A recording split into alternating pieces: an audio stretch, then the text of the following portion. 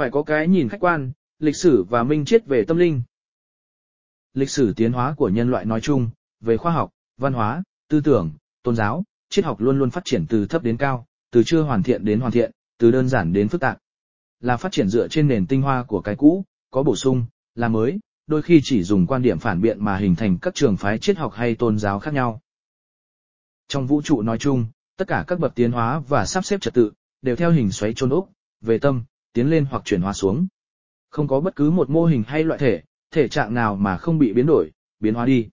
Nhìn từ không gian này vào không gian khác, sẽ là một trường biến ảo, là ngoại cảnh của nội cảnh. Về lịch sử tiến hóa tâm linh của nhân loại, chúng ta đã có những thời đại thần thông vĩ đại, con người thông linh và thông công cùng thượng đế, là các đấng rồi hóa linh, phân thân chết xuống làm các đẳng linh hồn, đến cấp hạ nguyên tử. Vũ trụ này cũng không như bạn đã biết, kể cả sự khai sinh và diệt hóa sau này, cũng như các bạn đã không biết một sự thật vĩ đại có một linh hồn tối cao duy nhất sinh ra và làm chủ tổng hồn của tất cả mọi linh hồn trong vũ trụ này. Người khai sinh ra tất cả từ ma quỷ đến mọi đẳng thiên thần, nhân thần, cho đến mọi linh hồn còn đầu thai mà học hỏi để tiến hóa lên cao thành các thiên thần sáng tạo các đấng sáng tạo sau này. Bạn là ai nếu không quy về gốc một đó? Trước sau gì bạn cũng sẽ phải nhận biết lại. Về tôn giáo, các bạn chắc đã biết, Phật giáo khai sinh từ nền tảng của Bà La Mòn giáo và Dãy Na giáo, với các quan niệm về luân hồi, đầu thai, nghiệp quả, về kiếp. Phật tổ đã cải tạo nhận thức này trên cơ sở mới hơn về thoát tục và giải thoát bằng cách diệt dục. Chúng ta còn biết rằng Mật tông là sự kế tục của Bà La Mòn khế hợp với Phật giáo, rồi Cao Đài giáo là hợp chủng của Tam giáo đồng nguyên ngũ chi hợp nhất, hoặc Thiên Chúa giáo là sự kế tiếp của Do Thái giáo, cũng như đạo hồi là sự sửa chữa của Thiên Chúa giáo vờ về nhận thức vũ trụ. Đến nay chưa có tôn giáo nào hợp nhất được các định lý vũ trụ khoa học với các định lý tôn giáo. Trước khi Phật giáo ra đời, Bà La Mòn đã có hàng ngàn năm, trước khi Bà La Mòn ra đời, loài người đã có gần tỷ năm, tâm linh lúc đó thuộc về cái đạo nào ngoài đạo trời định luật vũ trụ. Ai đã sinh ra linh hồn Phật tổ thì đến Phật tổ cũng không giải thích được cho Phật tổ đầu thai qua muôn kiếp như Ngài đã nói thì chính Phật tổ cũng không biết được. Các tầng trời có các Phạm Thiên Vương. Đại Phạm Thiên Vương cũng chỉ bé hơn Phật, thế ai là bố của Đại Phạm Thiên Vương? Khổ hồn của cha chúng ta. Các bạn có hiểu chân lý tối thượng là thế nào không và thế nào là thần thánh tiên Phật đạo mới tiến lên hàng thiên đạo? Không có thiên đạo bạn vĩnh viễn chỉ là các đẳng linh hồn cấp thấp ở dạng đơn giản, hiểu biết đơn giản ở các loại khái niệm cũ, nát. Đọc thượng đế giảng chân lý sẽ hiểu hơn hoặc ít nhất là tiếp cận thông điệp của các đấng sáng tạo. Bố mẹ khai sinh ra linh hồn bạn là ai? Bạn có biết linh hồn trái đất này to lớn đến thế nào, để bạn hy vọng đến khi nào bạn sẽ thành một quả cầu khổng lồ đó, thay vì một linh hồn bé nhỏ như cái tóc tranh khi bạn lìa thể xác kia. Khi bạn xuất được cái tóc tranh ấy ra khỏi cái xác thể kia, bạn sẽ thấy ai to hơn Phật, ai to hơn Chúa, ai sinh ra Chúa Phật. Ai đã sinh ra bạn, tổng hồn của bạn là ai và bạn nằm trong cái nôi vòng tay quản trị muôn năm của ai trong khu vực vũ trụ này lúc đó, có tiếc một kiếp cũng đã muộn. Ai đã khai sinh ra các vì sao, các thiên hà, các tổng thiên thần là ai, có bé hay lớn hơn Phật. Thời đại tâm linh vĩ đại, ánh sáng vĩ đại mới đang đến, nếu bạn có muốn trở lại trái đất này một lần tiếp theo nữa sẽ khó không bao giờ nữa nếu bạn không biết công nhận cái gì đã làm cho Phật tổ của bạn đi đầu thai trên cao kia, chứ không trở lại làm người tức thoát luân hồi rồi. Bạn biết vũ trụ này có luân hồi không? Hãy học và học. Thời gian của bạn đâu có nhiều ở trái đất này, trong khi chính linh hồn bạn đã có hàng tỷ tuổi. Bạn cứ mạo báng cái mới, nếu bạn biết rằng cái mới sinh ra, luôn bị cái cũ chống lại, bị cái lạc hậu bảo thủ chống lại. Bạn cũng nên biết rằng khi xưa Phật tổ khai giáo, đã bị coi là tà đạo, ngay cả bây giờ Bà La Mòn giáo cũng coi Phật giáo là tà đạo, rồi đạo Thiên Chúa thế nào, rồi các tôn giáo khác. Bạn cũng phải lưu ý xem, các tôn giáo muốn tiến lên hàng đại đạo phải hội đủ yếu tố gì, tức là nói về nguyên lý vũ trụ muôn chứ không phải là có 2.000 năm, hoặc 2.500 năm nhận thức, trong khi đôi khi nhận thức lại cái cũ cách đây hàng trăm ngàn năm, hàng chục ngàn năm đã khiến nhân loại và các giới khoa học của bạn bở hơi tai. Mất hàng núi giấy tờ không giải thích nổi một hiện tượng còn con của tâm linh. Cái cần là tiến hóa của một linh hồn đã được đầu thai lại trên trái đất này để tiến về cội nguồn vĩ đại. Trong khi sự lựa chọn của các linh hồn là tự do và tiến hóa của họ phần nhiều xuất phát từ hiểu biết, vì các bạn biết hiểu biết nhận thức là thuộc phạm trù tinh thần nhưng tinh thần thuộc về vật chất. Cái này có vẻ khó hiểu nhưng khi bạn có nhãn huệ, bạn phóng một luồng tư tưởng ra nó sẽ tồn tại hình tư tưởng trong vũ trụ hàng tỷ năm, thậm chí sẽ trở thành tương lai của chính bạn, đó còn gọi nôm na là một phần của nghiệp cái mà Phật giáo không được giải thích rõ ràng. Các bạn cũng biết rằng, tâm là vật, rồi tâm tạo nên vật. Điều này bạn phải học lại vật lý rồi qua các khoa huyền môn học cả đời để có huệ nhãn tức thần thông rồi mới hiểu. Thần thông không là cái gì, nhưng thần thông đã có của nhân loại này hàng chục ngàn năm trước khi Phật tổ ra đời.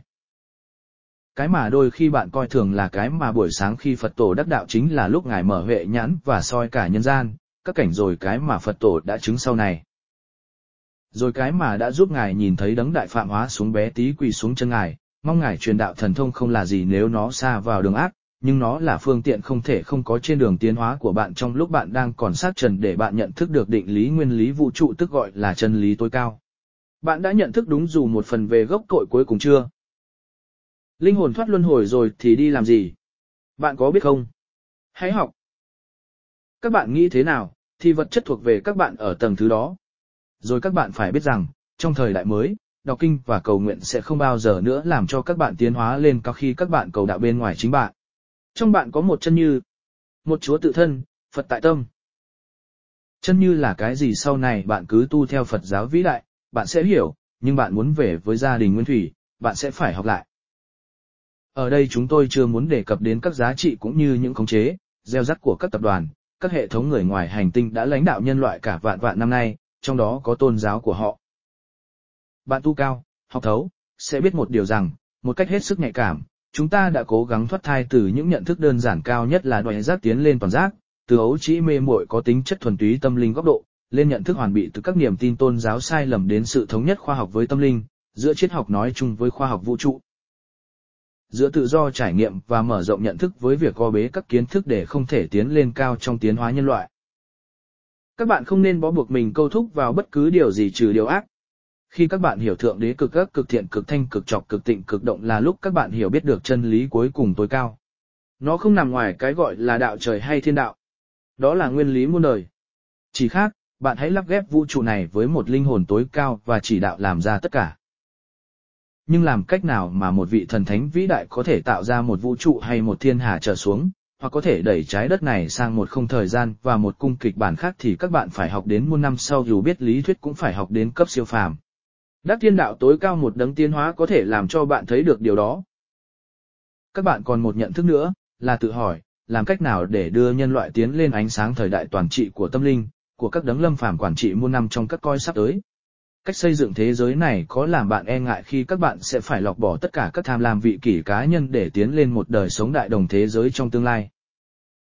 Đó là kịch bản không có bất cứ kẻ nào cưỡng lại được trong thời đại sắp tới, khi mà quyền lực tâm linh sẽ quyết định ngay cả sự trở lại của một linh hồn muốn đầu thai lại trên trái đất thiên đường mới này. Chúng ta phải học hỏi, tu tâm, chứ không tu hình tướng. Tìm thượng đế ngay trong linh hồn mình chứ không tìm thượng đế trên cao. Khi mà các bạn biết linh hồn thuộc một lượng vật chất siêu đẳng, cấu tạo bởi các hạt hạ nguyên tử, tức là các hạt nguyên tử siêu nhỏ dưới cả các hạ nguyên tử đã biết, có bán nguyên bằng không cực tinh, cực bền chắc, cực nặng và từ nguyên khối tách ra và tồn tại trong các chiều kích theo nguyên lý dây, chúng tách ra nhưng vẫn liên hệ với tổng nguyên năng tức tổng hồn của chúng. Khi xuất hồn ở mức tinh túy nhất các bạn đã hòa nhập với thượng đế. Bất cứ lúc nào cũng về được nơi cao nhất nếu phát nguyện và biết đường về. Thần thông đã là một phương tiện duy nhất giúp bạn tiến hóa, nó phát từ tâm thức trung cung của bạn về đến trung cung vũ trụ nơi có cha của bạn thượng đế vĩ đại. Tuy nhiên bạn phải đi xuyên qua các cảnh giới, đó là trường mật độ vật chất. Nếu bạn không đủ lực và trình độ tiến hóa, bạn sẽ dừng ở đó một cách tạm thời. Tổng hồn của bạn là các đấng thượng đế nhỏ trong một thượng đế toàn bị duy nhất.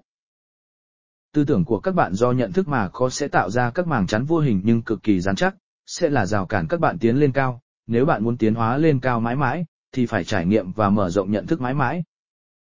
Và quan trọng hơn là phải biết đứng hoặc tạm đứng tách ra bên lề đường để lặng lẽ quan sát tất cả, trong đó chính cả con người của bạn, tức bạn xuất ý thức để biết chính mình là ai.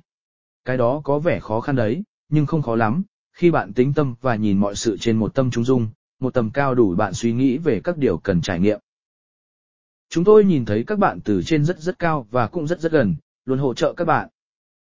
Chúc tiến hóa!